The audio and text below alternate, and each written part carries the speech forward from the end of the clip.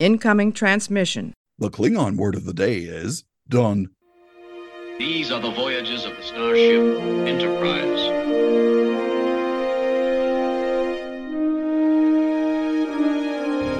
So, this is a huge victory for the good guys. Scotty, beam me up. Resistance is futile. Live long and prosper. Boldly go where no man has gone before.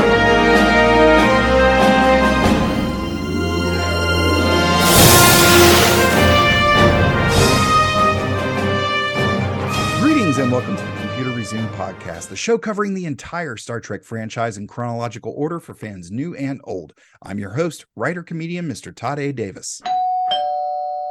Math teacher, trekker, scorekeeper, and bane of my existence. From the BQN network, it's Counselor Amy Nelson. Yay! Yay! Hi. Hi, here I am on your are. podcast. Yes. So first question right off the bat, why do you hate me so much, Amy? I mean, come on. Like there were times I clearly rang in first so many times, Amy. I think I gave you a half point for something. So come on now. That's true. Okay. So beggars can't be choosers. That's it. That's the rules.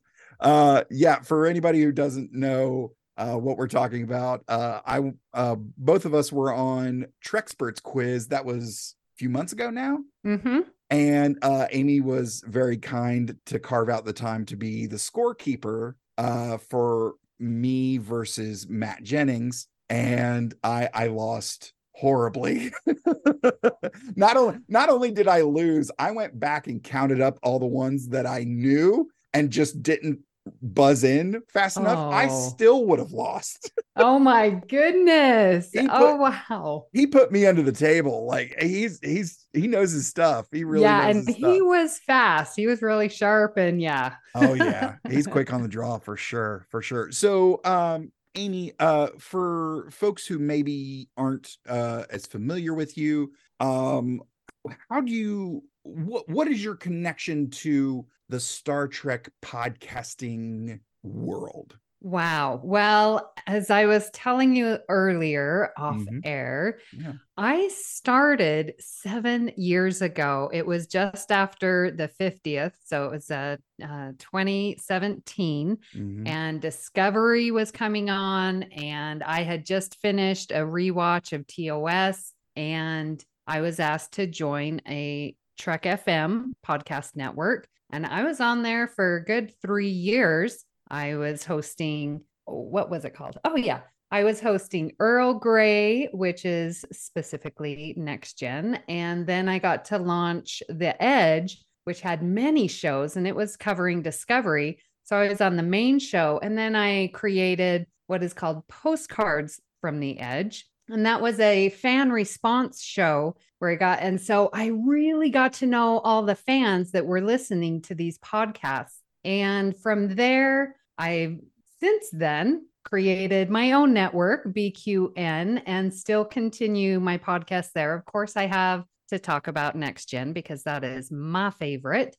So that's Galaxy Class. And then there's All Good Things. And then people just sort of started coming on, and we've got a network of at least 8 shows right now and more in the works. That's awesome. So, first of all, as someone who created and produced their own show, my hat's off to you because that is an insane amount of work. Most people will never know just how much work one of these little ditties takes. I know. And pretty much the entire time I've been podcasting, I have always, at a minimum, had 2 shows. Most of the time, 3 different shows that are coming out weekly. I mean, I don't know what was I thinking? Oh my gosh. Yeah. So I guess we'll take a slight step back. You're also, I mentioned in your intro, you're a math teacher. So I assume, is that full-time That is what? full time. Yes. I've been Okay. teaching 23 years. I've done 9 years of middle school and the rest in high school. I've Wow. taught in Utah, Texas, and Nevada. Jeez Louise, that's awesome. Well, Yeah. thank you for your service. Oh, It's thank you. that's a tough job. That's a real tough job. And I mean, I imagine of the things to teach that particular age group, math probably isn't the one everybody's super keen Oh, to yes. get to. I know. I'll speak from my own experience. English, literature, phys ed, acting class. Yeah, I'm down. Chemistry, math, Oh, the science. yeah. No, no, not so much. Not so much. So you're a big fan of Star Trek. You're podcasting. You're teaching full time. When did Star Trek first come into your life? What were I won't ask your age, but you said you're a big fan of TNG. Were you introduced to TNG first or something else? Absolutely. I didn't even know of original series. Raised by a single mother, and Next Gen started coming on. And I remember I was going to go to my friend's house, and Star Trek was playing on the TV Sunday at 6 p.m. And Mhm. my mom was like, "Hey, come watch this show. You'll really like it." And I sat down because I had like a half hour. And so I sat down. I was like, this is pretty good. So my mother introduced me to this science fiction show, and she really only likes Next Gen. She's not big sci-fi, but that was one that stuck with her. Yeah. And so now I've got it. And then when I started teaching, I wanted to decorate my room to show your personality and make a nice warm environment. So I started decorating with Star Trek stuff. And through the Fun. years, Todd, like every open house, parents come in. And then a few days later, every year I've had a student come in. My dad saw that you like Star Trek, and I have a Picard cutout. I have original artwork. I have photography. It's so amazing. I have coloring books and stamps from like the 60s. And Whoa. it's so cute because everyone's like, Star Trek, like if you don't know, Star Trek is just big. Yeah. But I like Next Gen, but people don't really know that. So I have a bunch of TOS stuff. It's hilarious. Oh, that's funny. So not big on, I mean, I assume at this point you've probably watched original series and probably gone through the legacy Trek, the TNG, Deep Space Nine, Voyager, and Enterprise, correct? I'm Voyager's my last one that I've got to watch all the way through. Okay. It's Deep Yeah. Space Nine for me. Oh, Yeah, I still haven't finished Deep Space Nine. okay. So don't your listeners give you a hard time?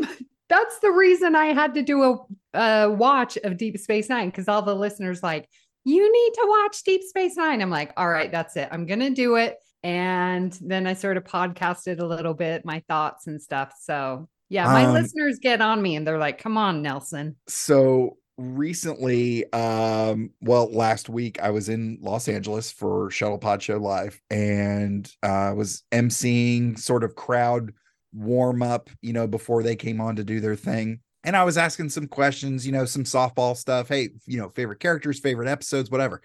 And I asked favorite episode. Was it favorite episode or favorite series? I think I may have asked favorite series. And people were going through, listing a couple different things, a lot of Enterprise, because it's an Enterprise, Right. based event. But I mentioned that I had not finished Deep Space Nine. Not that I didn't like it or that I hadn't seen it at all. I just hadn't finished it yet. And someone heckled me. Oh yeah.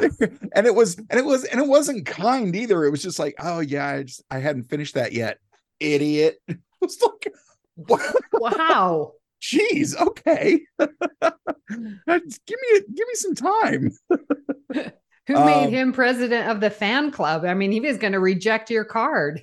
Clearly, yeah. Oh man, but yeah, people get like really, really amped up about their Star Trek, like even if it's more than a series, or even if it's just the one series. Because I was pretty hardcore TNG for a good long while. I I hadn't been introduced to TOS. I didn't get to TOS till much later. I mean, I was aware of it, but sort of raised on TNG. And I've mentioned it before. Counselor Deanna Troy was very very important element in the raising of young Todd A. Davis.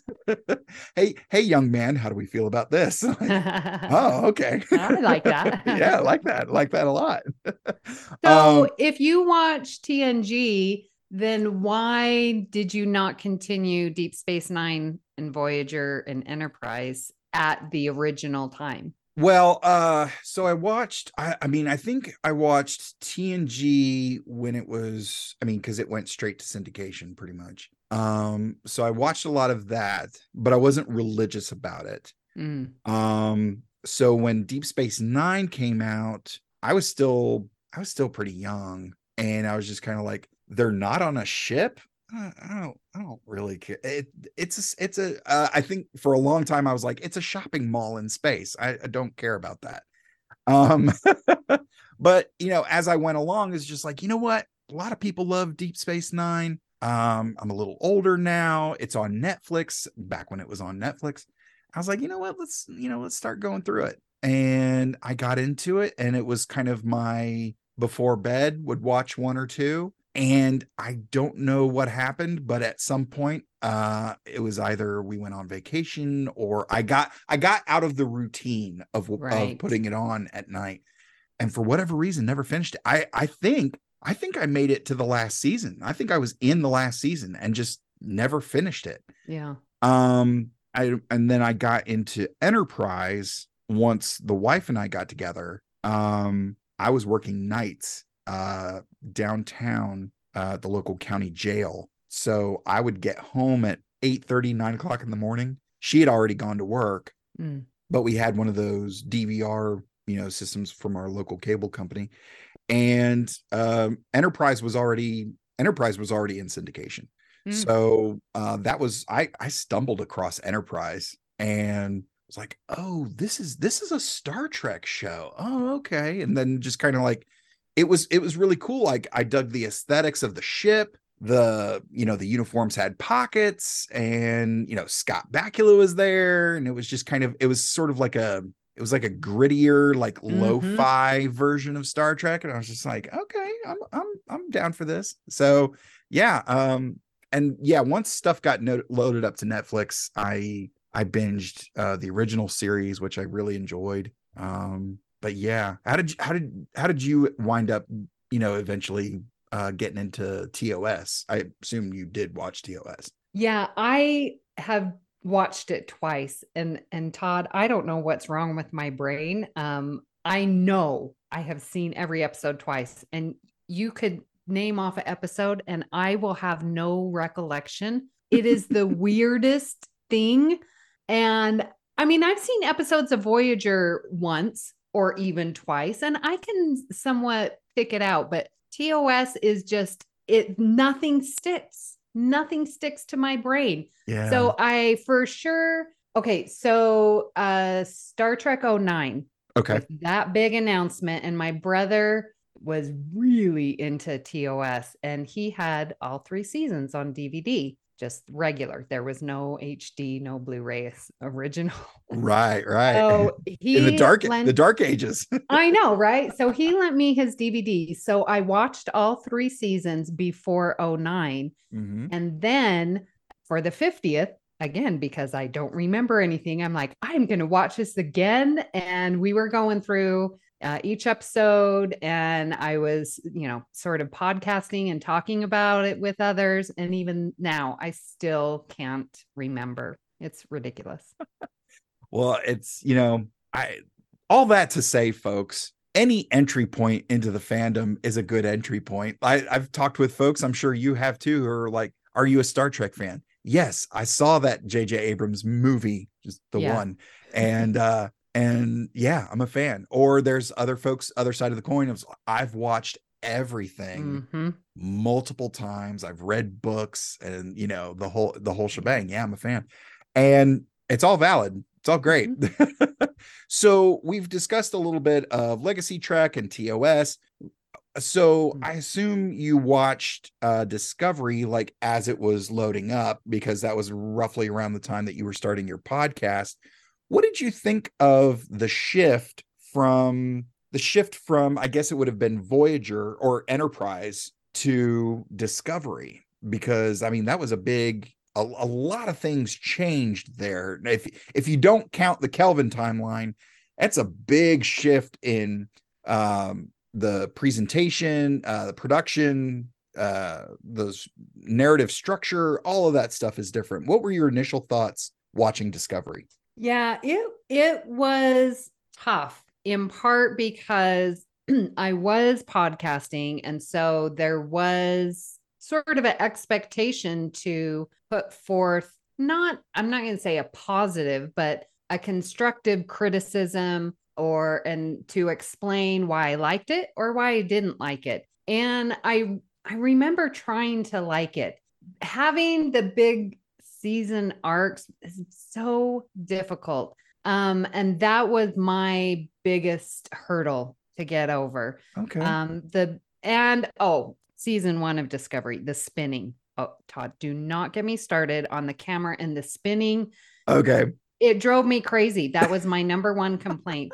But how gorgeous was it? The music, the having Trek on TV again, Yeah. the bringing it all together, and the actors, they were so big into promoting. And living here in Las Vegas, I of course go to STLV. And right before it launched, they were all there at STLV. We got to meet them. There was this relationship that they built with the fans. And for those reasons, I love Discovery. It's great. Season 4 is my absolute favorite. Season 1 is my second. Like, number 1 was my favorite season until season 4. And everyone's like, oh, season 2 is better. I'm like, no, Captain Lorca, man. He's my guy. He's my guy. So yeah, that it's been so interesting seeing what the producers and specifically Alex Kurtzman is doing with Star Trek. And I absolutely love it. This is truly IDIC. We are getting the diverse storytelling, the diverse, right? Live and animated. We're getting episodic, we're getting season-long arcs. Like we're getting it all. And that is IDIC. That is diversity. And I love it. Yeah, absolutely. You're hitting the nail on the head. I've championed the new Trek stuff for the diversity, not only in front of the camera, but behind the camera as well. The writer rooms and the pool of directors. You still have a lot of journeyman directors, but they are from every walk of life. They are from every different avenue of production. We've seen folks who have stage play background. We've seen folks with soap opera background. We've seen film, television, procedurals, shorts, animation. All of these folks are now having their hands in the Star Trek pot, and the franchise is that much better for it. I have really, really enjoyed everything that they've done with New Trek, except for short treks. And my issue with short treks is I wish there were more of them. Oh my gosh. Every time there's a break, I'm like, why can't we have short treks? They were the cutest, perfect little bites that got us over, that filled in, that is like, I didn't know I needed this, Yeah, because they had a couple of animated ones. Hell, Rainn Wilson directed one. Yes.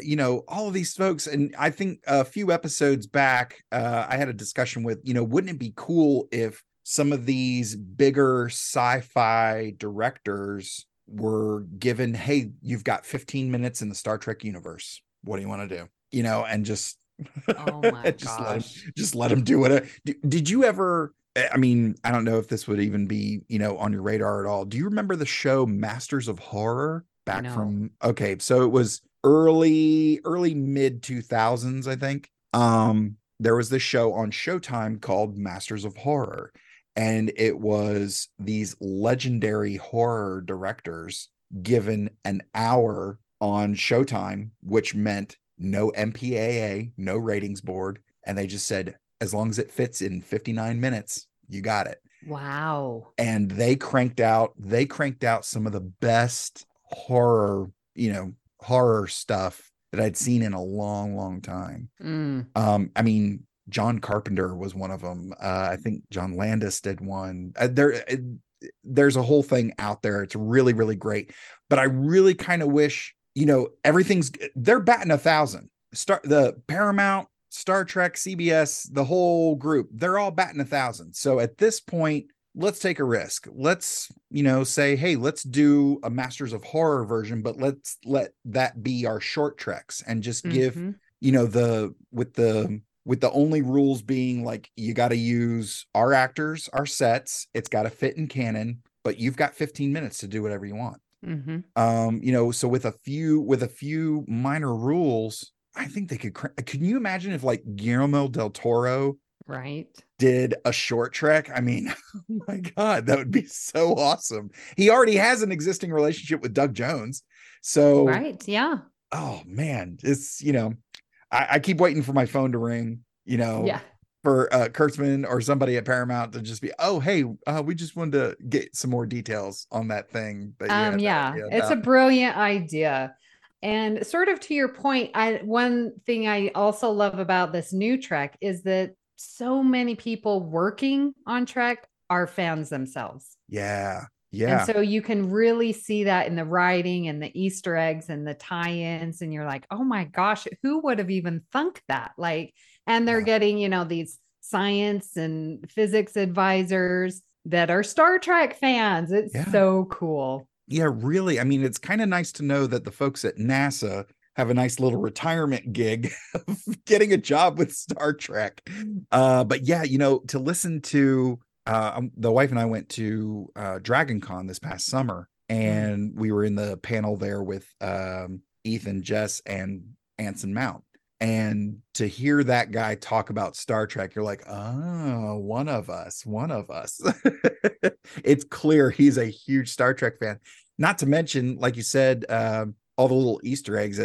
That's Lower Decks to a T. And it is such a love letter to the entire franchise. Anybody who's like, because I've had people who's just like, oh, that's not Star Trek. I'm like, you clearly don't know what Star Trek is then. The Enterprise D has what, over 1,000 crew members? Yeah. Something like that. And we're focused on 7 of them. Do you honestly think there's not somebody like Rutherford and Boimler and Tendi and Mariner?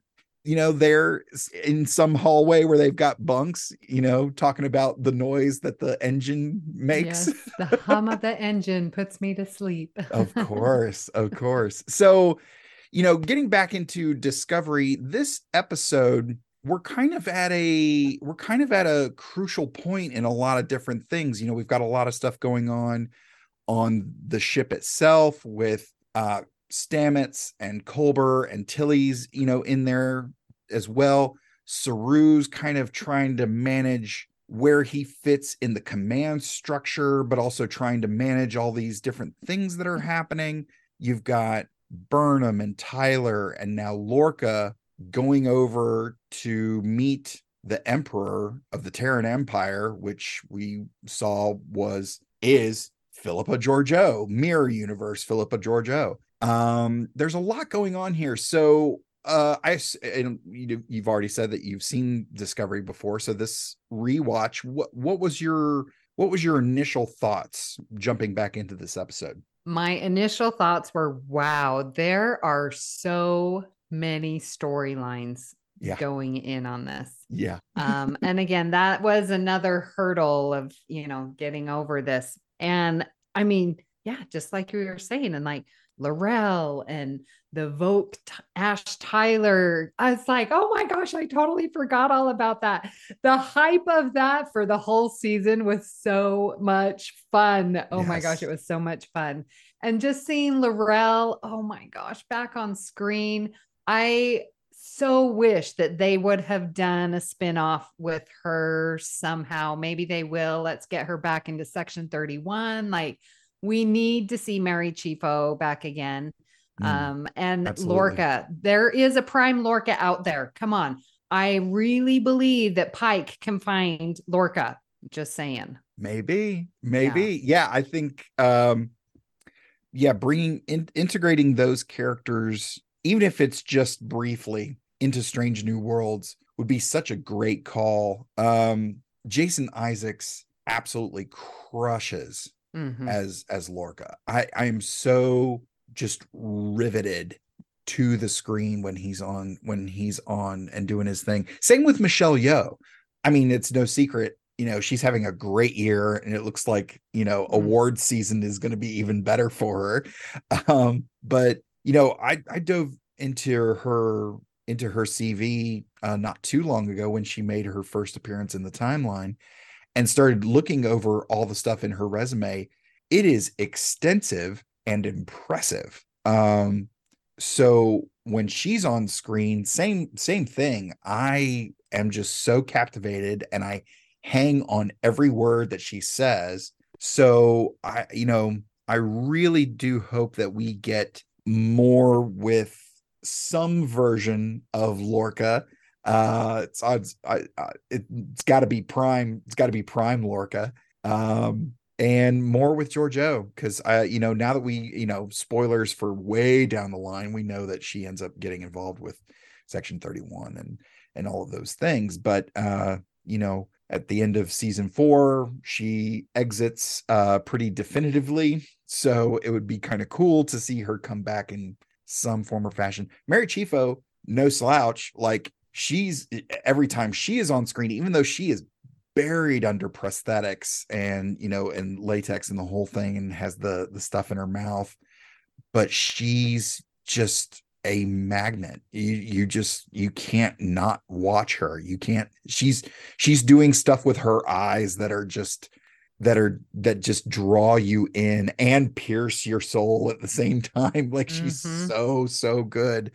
But yeah, there's a lot going on in this episode, a lot of different relationships, a lot of different storylines. But before we get any deeper, let's get to this week's recap. Brought to you in part by our Patreon supporters: Rev J, Jerry Antimano, Cosmic Crit, Kitty B, and David Willett.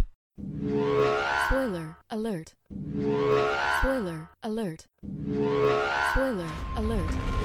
This feels like a reckoning. Your captain is dead. Emperor Georgiou.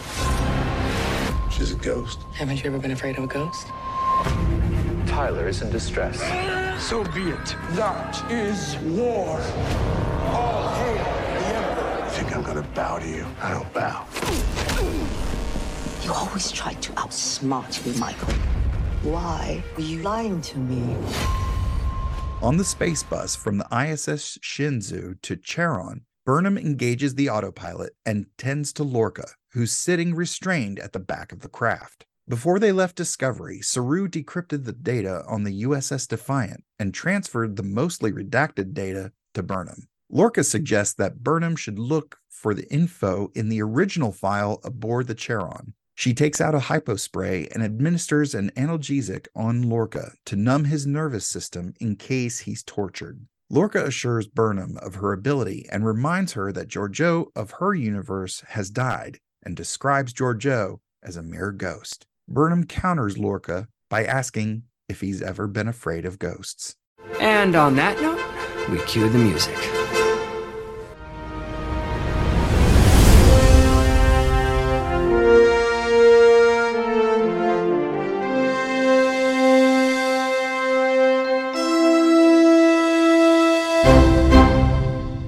Condition improves after Tilly began treating him with a sporal therapy. Tilly informs Saru about Stamets' improvements with sporal therapy, but Saru doesn't share her optimism. Inside the mycelial network, Stamets meets his counterpart from the other universe. Stamets asks his counterpart if he's experiencing an afterlife. After being amused by Stamets' initial confusion, Mirror Stamets reveals they're inside the network.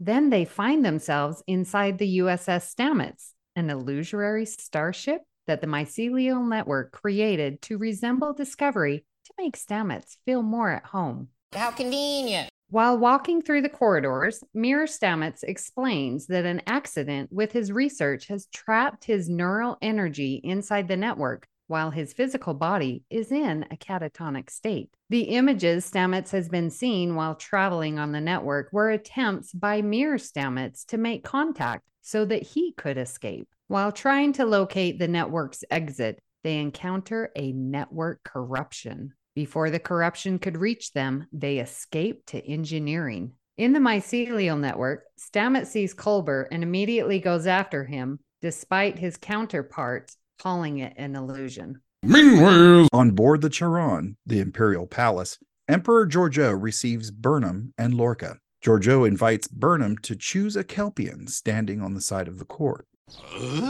Georgiou senses Burnham's confusion and tells Burnham that she should know what to look for in a Kelpian. Burnham chooses. The Kelpian is then escorted away. Burnham then presents Georgiou with the gift of Lorca. Lorca refuses to bow to Georgiou and is beaten with a scepter, then sentenced to the agonizers for life. Georgiou invites Burnham to dinner as she caresses Burnham's face and calls her dear daughter. Sucks. When Burnham tells Georgiou that the food is delicious, the Emperor reveals that they have been eating Kelpian. Great. Burnham quickly learns that her counterpart in the mirror universe was adopted and educated by Georgiou. Georgiou reveals she knew Burnham conspired with Lorca and takes a knife to her neck. Burnham then fails to call her mother as she usually did, which prompts Georgiou to sentence her to death. In front of Georgiou's captains, Burnham admits she's from another universe and gives the Emperor proof, Georgiou's counterpart's badge. Suddenly, the Emperor picks up a device and triggers it, immediately killing all but one of her captains and swearing the remaining one to secrecy.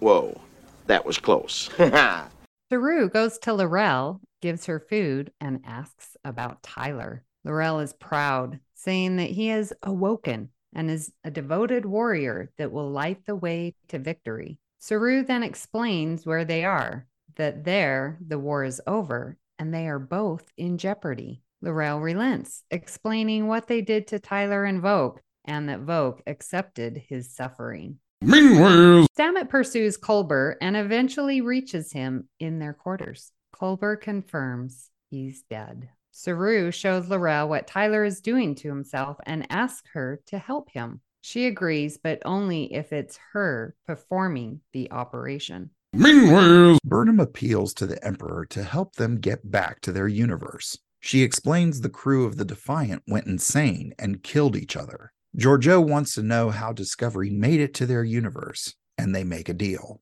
Lorca's being tortured when Maddox enters and proudly informs him they've rounded up all of his loyalists. He wants Lorca to admit what he did to Maddox's sister, or else he'll kill another of his allies. Meanwhile, Laurel holds a device on Tyler's head, which eventually makes him calm down. He starts to describe his past in English, which makes her cry out as if he had died. Stamets and Culber relive the memory of them telling each other about their day. Culber says Stamets was right about the network, but his counterpart is corrupting the network, and Stamets must save it.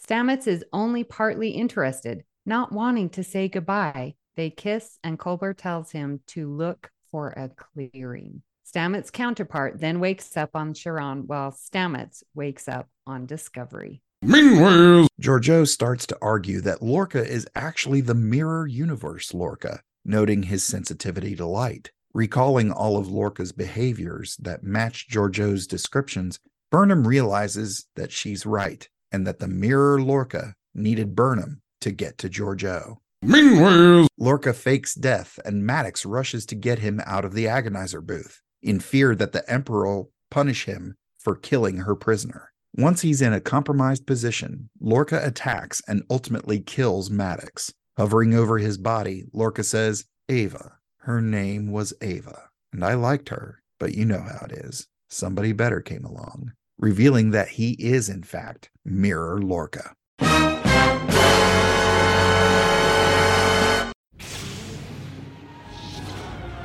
Oh my gosh, you guys, I'm so excited to tell you about this. Hey folks, it's your old pal, Mr. Todd A. Davis here from the Computer Resume podcast.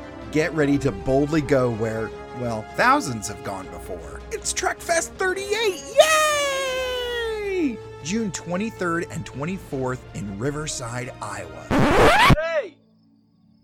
Is this heaven? No. It's Iowa. Come enjoy all kinds of free activities for you and your whole family. This year's event will feature Chase Masterson from Deep Space Nine, some of the best bands in the area on the Riverside Casino and Golf Resort sponsored main stage, food, drinks, and yours truly will be doing some hosting and emceeing. I'll be upset if you don't come get a selfie with me. For more info about this year's TrekFest, visit them on Facebook at Riverside TrekFest or on the web at trekfest.org. That's TREKFEST.org. Riverside isn't just where the best begins, it's where Trek begins. Now, back to the show. So we see that Lorca has been playing the long con here. I thought it was interesting that, as Georgiou was talking about the reasons Lorca is who he is, we see flashes back to Lorca and Burnham interacting on Discovery, and it sort of pieces them together. So we get a little bit of a mystery here being revealed. Are you a big fan of the mystery type narratives? I love a good mystery. But this one was a bit of a sleeper. Like, if you weren't really ready for it, I think maybe the best mystery is one that you didn't know was a mystery until the end. What did you think of the reveal here? Yes, I remember exactly my feelings, and I have them as you were reading that clip. That reveal is one of the best sequences because it goes back to the beginning of Lorca capturing her from going to prison, right? Oh, yeah. And there are these little clips that just reveal you in. And yeah, I didn't know that this was going to be a huge twist, but having that sequence go through, connecting the dots, and then while Mirror Georgiou is connecting them for us, that's uneasy too. So it's uneasy because, Lorca's Mirror, but it's uneasy that Mirror Georgiou is pointing it out to us. Yeah.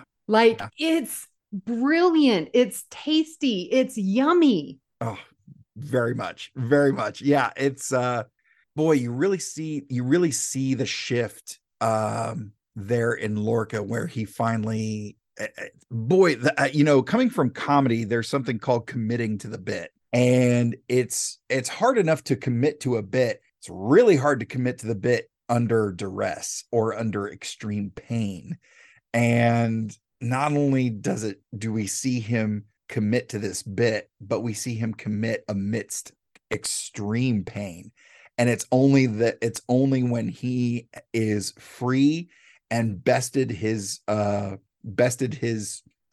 antagonizer, that he finally drops the veil. Yes, I do remember her, but things happen. Yeah. And then such a baller villain move. Like, it's so fun. And I mean, the episode after this, we kind of see the two villains at each other, Georgiou versus Lorca, and Burnham kind of caught in the middle, which just makes me that much more excited to revisit that episode. This is so much fun going on here. Let's shift a little bit and talk about the brief reuniting of Culber and Stamets with that very heartwarming teeth brushing scene. Mm-hmm. How do we feel about the relationship of Culber and Stamets and everything that's going on with them? Did this bring anything up for you? I know I watched this with my wife, and when we see stuff with Stamets and Culber, I feel like we hold each other a little bit tighter. Did this bring up anything for you? Yeah, it brought up a lot of emotions because I love seeing their dynamic, and the actors themselves love each other. Like Wilson Cruz and Anthony Rapp, they together on stage, I've seen them a lot. They just love each other and their chemistry is so amazing. And so I love, yeah, they're brushing their teeth and like Stamets sees them and is going to follow him no matter what. Mere Stamets, like whatever, this is my goal. Yeah. And oh, you're making me leave the mycelial network because, oh, it's degrading, but I don't want to. I want to spend time with you. That relationship is so good. Now, my conflict is all of this sci-fi business, mycelial network. Culber's in it. Is he dead? Is he alive? Now Stamets is in it. Is he dead? Is he alive? There's not a trope of being in a mycelial network in the sci-fi world. Yeah. And so it is so out there that when I watched this in preparation, I was like, now what happened? How did we get Culber back? Why is he in the network? It got convoluted because it's such this amazing out there idea. Yeah. Yeah. It's definitely, I think the idea of the mycelial network is a bit of new ground, new territory for something like Star Trek, where it's been engines are powered by these crystals and we form a warp bubble, and this is concentrated light which forms a phaser beam, and we've got our little Bluetooth connector badges and the whole thing. But this is a new one, and with the thing that is prevalent now, with folks microdosing, we actually discussed microdosing a few episodes ago, and it's been interesting to see how the medical community reacts to folks microdosing and other medical benefits, other psychological benefits that are coming from microdosing. And again, we are not advocating anybody microdosing, but because there are documented benefits, please go see your doctor. Talk to somebody smarter than me. Agreed. about these things. Yeah, thank you, Amy. I appreciate that. Well, smarter than you, but yes, go search it out. I mean, there are benefits to it. Yeah, truly. So yeah, do your due diligence and see what benefits you may draw from it. But this is interesting. So I imagine because we're working with these new sci-fi elements, there's a bit of a learning curve of, okay, so how did Culber get in the mycelial network? The mycelial network, how is he able to connect with him there? Is this part of Stamets' psychology that's just manifesting itself? We don't really get a lot of answers in terms of that. But of course, we know going down the road, some of these things are going to be revisited, clarified a bit, and eventually resolved. But yeah, seeing that moment again with them brushing their teeth, I think of, the wife and I getting ourselves bowls of cereal and watching Saturday morning cartoons. We're pushing 40. But honestly, there's something about sitting on the couch in your jammies watching Saturday morning cartoons. It's such a fun, small thing that just means the world to us. And it's just fun to see that moment personified, embodied, and realized there with these folks, the brushing their teeth. And that's the moment they connected with, we love to take road trips. We love to cook together. All these little things. And it's just part of those things that make the relationships special. It's the day-to-day. Yeah, the day-to-day stuff that you think, oh, so mundane or whatever, but then it's us trying to maneuver around each other while we're emptying the dishwasher for some reason, or she's cold, so I pull her a little bit closer, or I'll open my sweatshirt and just hold it open so she can put her arms around me, and I'll close her up in my sweatshirt or something like that. It's those are the things that really make it special. Okay, before I continue down this path and start to cry, uh let's move on. Do you have any other thoughts before we get to our stats section? Yeah. So I did want to ask you, since you were talking about the relationship between Colbert and Stamets, in this episode, we do get to see sort of a reuniting of Laurel and Vogue. Yeah. And we didn't get as much screen time of them together as we do Stamets and Colbert. Right. However, I felt that their bond from the get-go between Laurel and Vogue was so good. And she was good for him. He was good for her. He makes the sacrifice. They're wanting to unite the Klingons. Like, there's so much good in their relationship. And then he gets Ash Tyler, right? Yeah. And then develops this relationship with Burnham. And so there's this little triangle going on. But with Burnham, off on the Charon, Vogue gets united with Laurel. And when in their brig, she just embraces him. And I felt the pain because she doesn't want him, but does. Like, there's this conflict that he made his choice, and that choice ended our relationship, but I'm still going to have compassion on him because I love him. Yeah. It's really fascinating to look at the dynamic of their relationship, because I think it might have been in episode 2 where Volk and Laurel go over to a ship to extract either a data core or something like that. It's a meet cute. Shall we uncouple? Right. Yes. Oh, it's such the romantic episode could have started right there. Like that is clearly a meet cute. We are getting this very sweet moment amidst the horror and devastation of the Battle of the Binary Stars.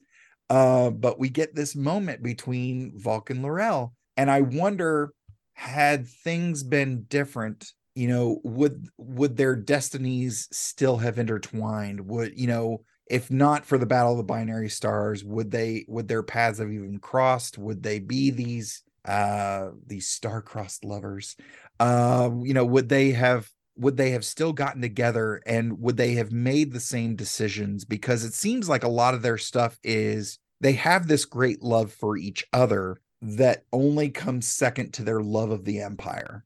Yeah. And it makes me think of certain things, certain individuals who have been prevalent in the news regarding their thoughts and feelings about certain issues of the day, but then they claim that it's because they love their country so much, or they love their religion so much, that they are doing X, Y, or Z, which are clearly not peaceful acts or any form of peace, really. It makes me think of that sort of delusion of whatever it is that makes people do these types of things in the name of love, or in the name of commitment to a higher power. Any thoughts about any of that? Yes, that higher ideal. You're sort of leading into my next comment that I wanted to talk about. Oh, good. Vaulting, the name of the episode, Vaulting Ambition. And that's what it is. We see that in Laurel and Vogue. They want this. They're reaching for the stars. And as I was watching this episode, sometimes I'm a little duffed with titles. And I was like, okay, why is this? And I heard Georgiou speak it, and that complaining to Lorca, that he had this vaulting ambition, Well, I'm like, okay, well, Georgiou, she definitely has vaulting ambition because she's the emperor. We know that Lorca has vaulting ambition because he wants to overthrow Georgiou. And then we have Burnham, who's prime Burnham, pretending to be in Mirror Universe. And she's pretending this vaulting ambition of, I've captured Lorca for you. The only one Burnham, who doesn't really have this vaulting ambition, she's the prime, where all the others are the mirror. And so it almost begs the question, is vaulting ambition really worth it? I think Star Trek is saying, if you're in the mirror universe, then yeah, you're going to do anything you can so that you are number one. But contrast that to how Burnham solves the situation and becomes vulnerable to Giorgio and reveals the truth about where she is to save her life, to get everyone back. Like, that's the opposite of vaulting ambition. Yeah. It makes me think of, there was an episode a few episodes back where where it was Tilly unsure that she would be able to portray and convince someone that she was her mirror universe counterpart. And I think she was saying that, the energy that they put forth, this, this anger, this very antagonistic way of approaching life, she wasn't sure if she could, that she was scared that she couldn't, convey that convincingly. And it was Burnham to say they act this way out of fear. So if you take a look at that, and really try to embody the idea of being afraid all the time, that this is what is driving these folks to behave this way. It is what is driving the Terran Empire to function the way it does. It is fear. And I look at this couple, this very sweet couple of Laurel and Volk, who are in this, they're in this place because they feel, or they've been led to believe, that the Federation is coming to steal their individuality and to erase their culture to a degree. So I think part of that is that blinding love, that first love type feeling, combined with this fear of the moment. When those two things mesh, you get a lot of bad decisions. Yeah. Of like, hey, we're going to modify your body and turn you into this sleeper agent for the good of the Empire. Like, and you're not going to know who you are. We're going to mess with your brain. We're going to pulverize parts of the bones of your body. Oh my God. But yeah, I think looking at, the ambition, I feel like that's coupled with the fear of just kind of, okay, so-and-so is going to stab me in the back. So I gotta go as far as possible. I gotta reach the heights so that I'm on top of the mountain looking down. I want the high ground. Which, that's that ambition. So, how that manifests with Laurel and Volk ends up becoming this sort of desperate times call for desperate measures. And they end up putting their love on hold to accomplish this thing, which, for a reason that doesn't exist, they're fighting these folks who are, we come in peace. Anyways, any other notes that you got? This is great. This is great stuff. Okay, one last thing that we must discuss, and the horror of this episode. Giorgio, and you're like, this little device, head slicing device, can we say? I saw that and I must have blocked it from my mind. I don't do horror very well. That's why when you said, have you watched this? I'm like, no, never heard of it. No, of course not. That was evil. Like, so evil. You are going to kill just because they heard something, and you're only going to leave one alive. Like the fear that guy has, I will make you, custodian of this, and the pain that Lorca goes through. Again, credit to Jason Isaacs for that acting in The Agonizer. And then Giorgio feeding Burnham ganglia. Like, the level of mirrorness, if I can just use that word, in this episode really turned my stomach. And this is the most drastic of universes that we've seen in Trek. Yeah. Because Deep Space Nine, come on. Yeah. Enterprise, much better. Much better. But this one was evil, stomach, gross, horror, terror, fear, all wrapped up into the mirror universe. And so that was huge, and it stands out in this episode. Yeah, you're absolutely right. I think I an episode or two ago was discussing the nature of the mirror universe in Discovery when juxtaposed with the mirror universe in Legacy Trek, and of course the mirror universe in TOS, whereas TOS was still very campy. It was just kind of like, oh, we don't have sleeves, and everybody's kind of like, and then the stuff from Legacy Trek mirror universe was very piratey. It was okay, it's everybody and they're bad guys, and we can see midriffs, and Trip's got a scar on his face. That's how we know it's the mirror universe.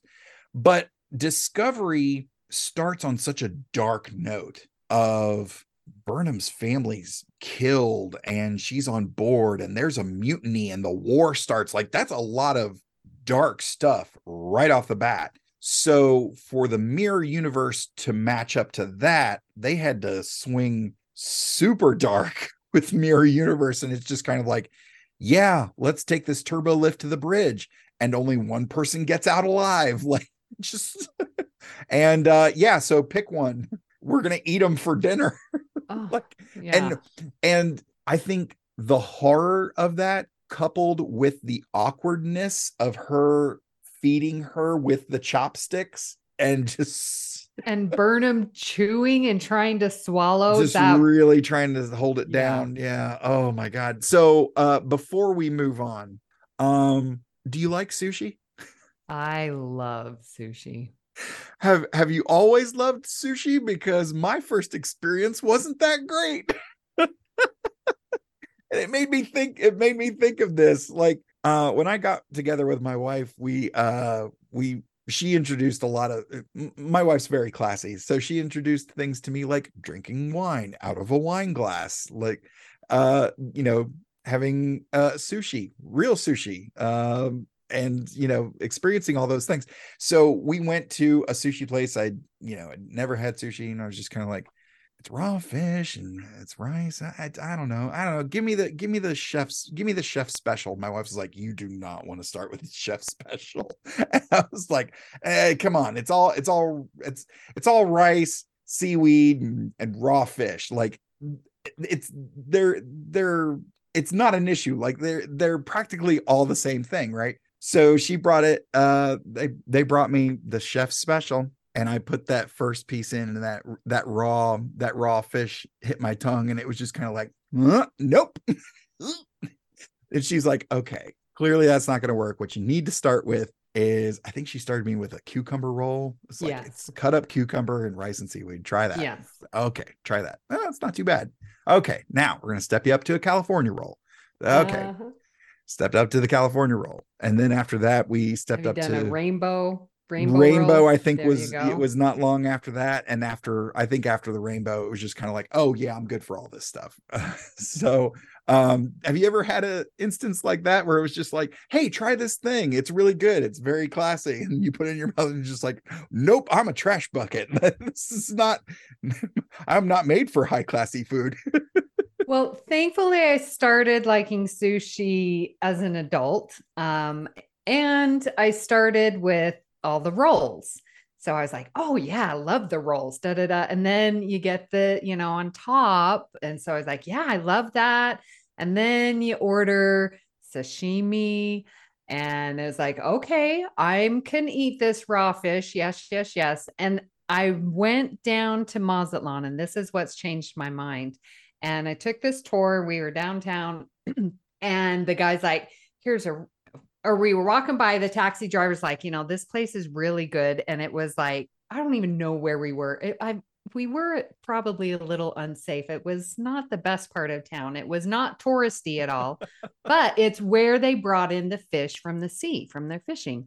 And so we sit down, and I'm like, let's order. And tuna is my favorite. It came out like 50 pieces, and there were 10 of us. So okay. And I asked everyone, do you like sushi? And in my mind, I'm thinking sashimi because I knew where we were. We were where the fish get brought in. Oh, yeah, we love sushi. Yeah, yeah. It came out, the look on their faces. I was excited. And they were like, I can't eat this. I'm like, I asked you if you like sushi. So they were not happy with me. And I can tell you, Todd, it was the best tuna. It was caught right off the boat, sliced up, fresh. Scrumptious. But yeah. I live in Greenville, South Carolina. That's where I first tried, sushi. At a little restaurant, hole in the wall place, a ways from the house. But few years after that, the wife and I moved to Florida, where all the seafood is fresh, like fresh. They got it that morning. And we found another look. If you're looking for a good restaurant of any kind, and I think Amy would probably agree with me on this. If you're looking for a good restaurant of any kind, find the one that just is in a hole in the wall type place. It is run by the people who opened the doors. Like it's usually one spouse is on the grill, the other spouse is in the front of the house, the kids are working the drive-through if there is a drive-through, or they're busting tables and stuff like that. It is a family owned and operated type joint. Those places are always just so good. So we moved to Florida and we found this nice, again, sort of hole in the wall type sushi place. And we always liked the rolls that had barbecue eel. And it was, sort of a combination of the meat itself with the sauce and the whole thing. It was just delicious.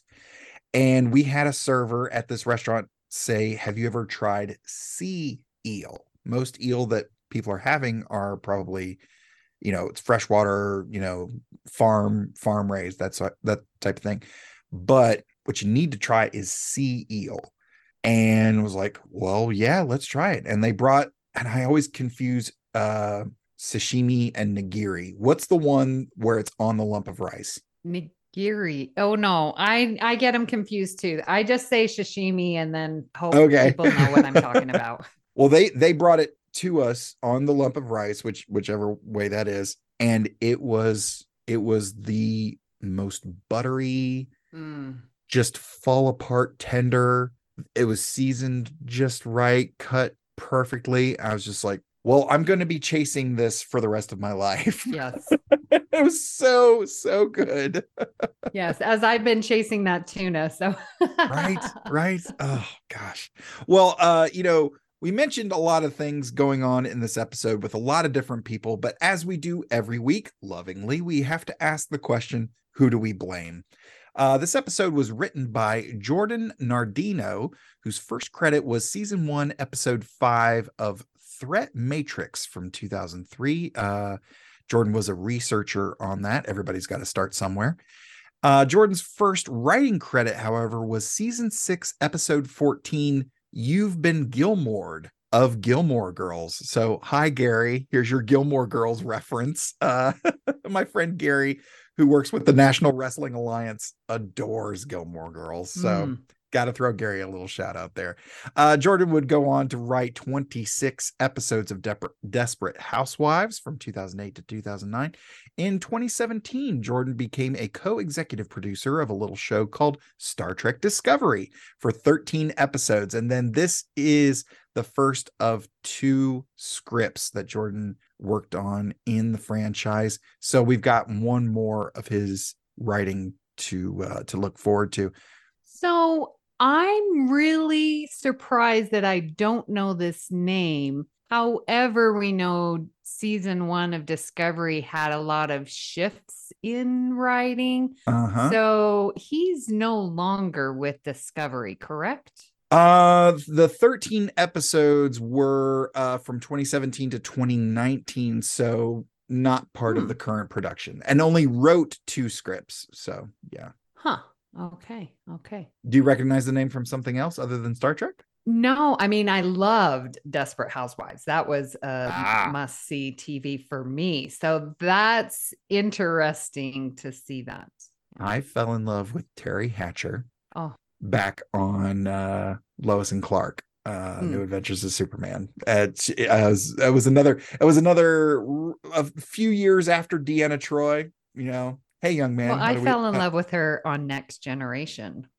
That's true. Yep. Terry Hatcher made a fantastic appearance, looking absolutely adorable as the transporter chief. Yes. I believe for an episode.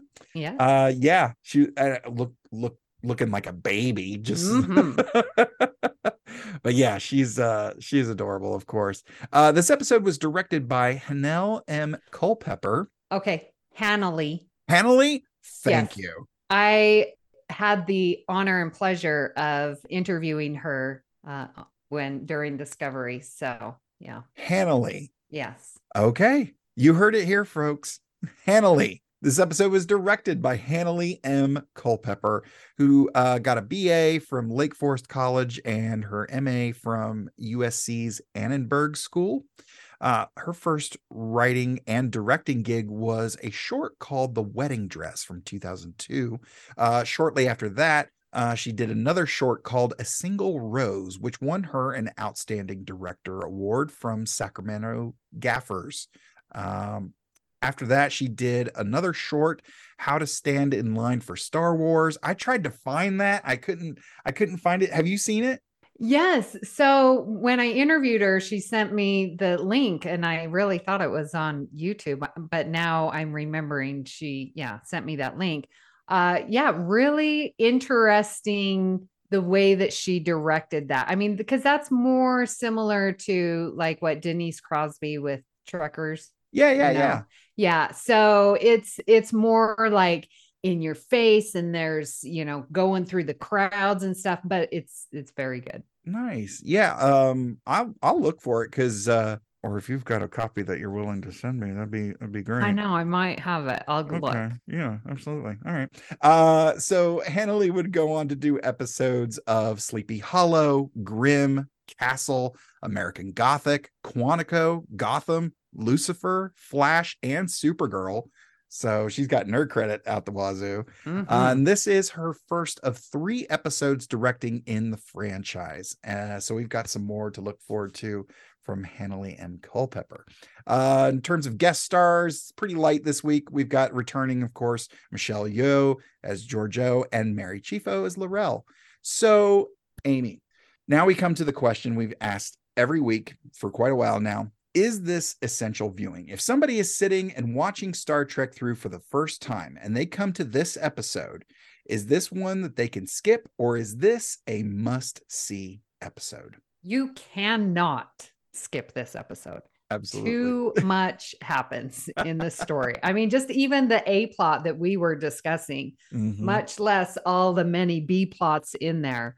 Yeah. The Laurel Vogue, the Stamets Culber, but we get the reveal that Lorca is Mir. And we talked about how beautiful that sequence was. We get the reveal that Burnham opens up and tries to convince Mir, Georgiou, to do the right thing, which is crazy as I say the words coming out of my mouth.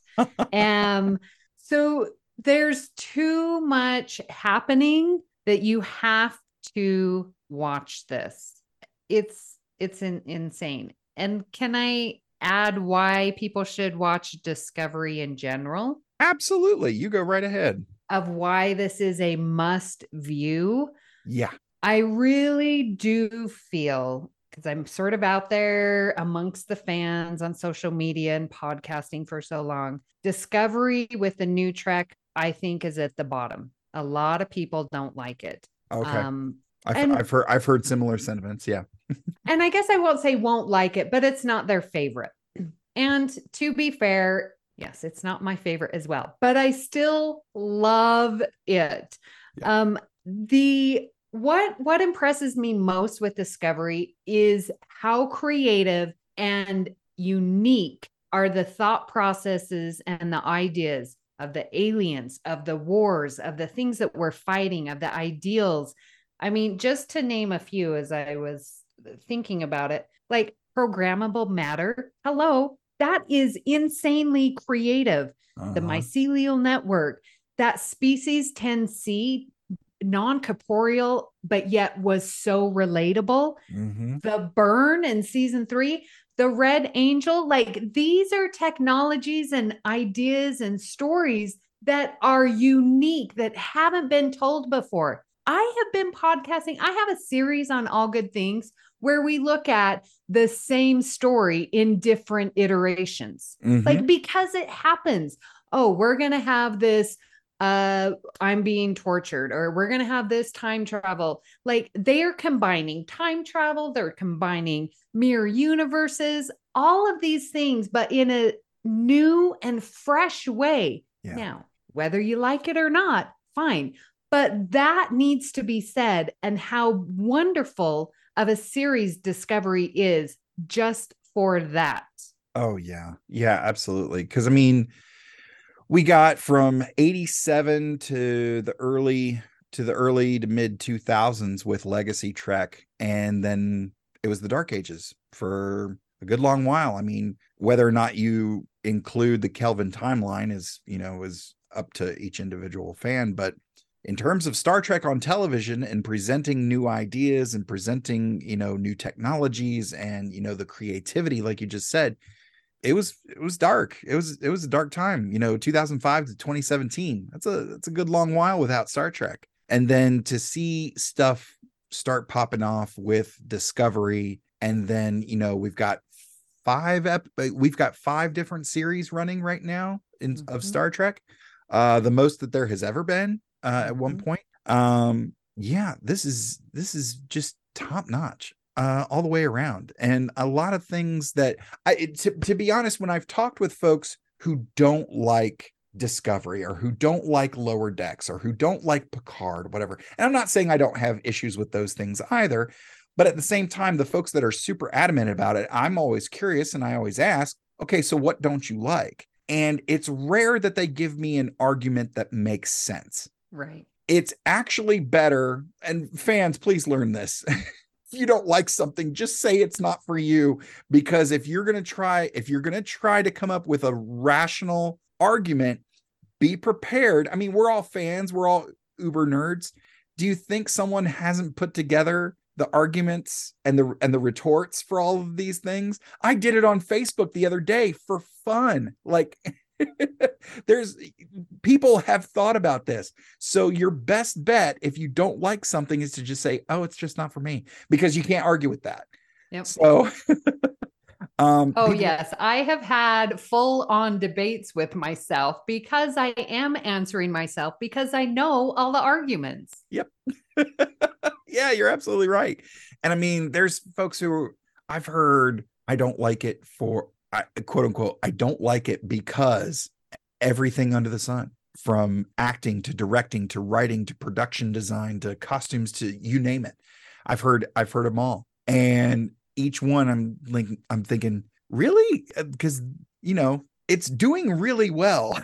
Because it's doing really, really well. So not just somebody, but somebody's really like it. Exactly. And again, it's art, so it's a matter of taste, but all that stuff. Yeah. So, well, Amy, thank you so much for taking the time out of your, what sounds like an extremely busy schedule to come on and talk some Trek with me.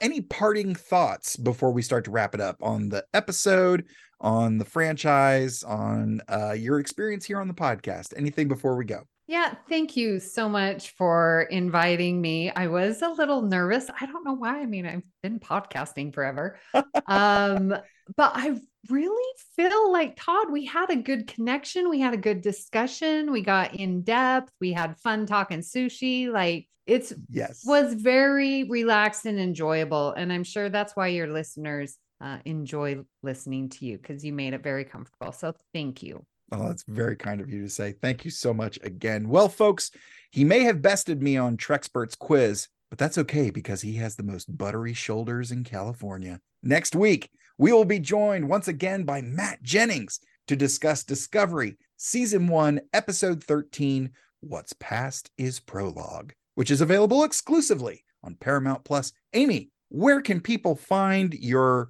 plethora of podcasts and support them online. Well, please go check us out, BQN Podcasts. We're there on Twitter. We're there on Facebook. I personally co-host 3 of the shows there. Union Federation, which talks about Star Trek and the Orville. Oh my gosh, that has been so much fun because we all know Orville is Star Trek. Clearly. Yes. I have a show called All Good Things, which covers the classic Trek, as it were. Oh, but we're getting some of the new stuff. We're covering all of it. That's why we called it All Good Things. Of course. And my favorite and longest running Galaxy Class, which talks about Next Generation. And we will be going live on YouTube. So if you can search that out, we're going live and covering season 3 of Picard because we're taking that as a TNG season. I mean, you have to. Yeah. Yeah. Why wouldn't you? Yeah. So very exciting. Good things coming up with the network. You can find me on Twitter at Miss Amy Nelson. I am on Facebook again, BQN Collective, and on Instagram at BQN Podcast. And I am at Mr. Todd A. Davis on all of the socials. From all of us at the Computer Resume podcast, thank you so much for listening. I'll see you in 10 Forward.